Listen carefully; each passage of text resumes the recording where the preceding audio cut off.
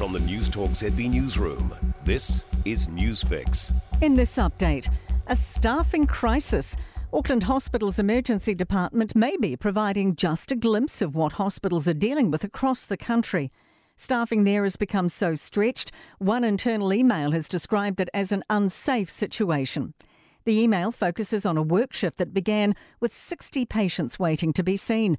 And one senior clinician is quoted as saying, "We cannot continue like this."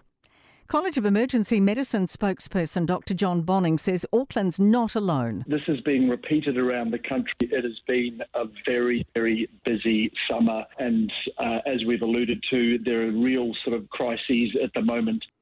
Novak Djokovic could soon become fuel on the fire for those who are against COVID restrictions. The future of the tennis star's Australian visa is still yet to be decided by Immigration Minister Alex Hawke. There are now claims Djokovic broke the rules against travelling in other countries 2 weeks prior to arriving in Australia, with allegations of an undisclosed visit to Dubai. Clinical psychologist Sarah Chatwin says if Djokovic's visa is cancelled, it may just become ammunition for those who are already angry. There will be people out there who just think the situation is ridiculous and could have been remedied differently, could have been handled differently. You just can't keep everybody happy in this kind of a situation. A free speech advocate says authorities need to butt out with its action against anti-government protesters. Christchurch City Council has sent a $14,000 traffic management bill to the Freedom and Rights Coalition, a protest group set up by Brian Tamaki.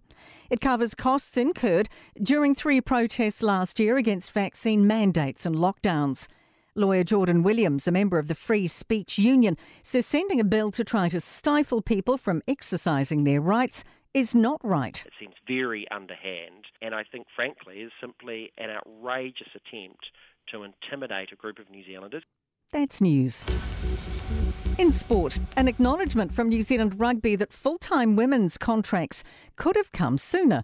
Around 30 contracts have been awarded to a Black Fern-centric contingent. NZR's head of the professional game, Chris Lendrum, appreciates it should have come sooner, but explains why it's happened now. We knew going into Rugby World Cup year, launching Super Rugby Opiki, we were simply going to be asking more from our leading women's 15s players than we have in the past, that this was the right thing to do now.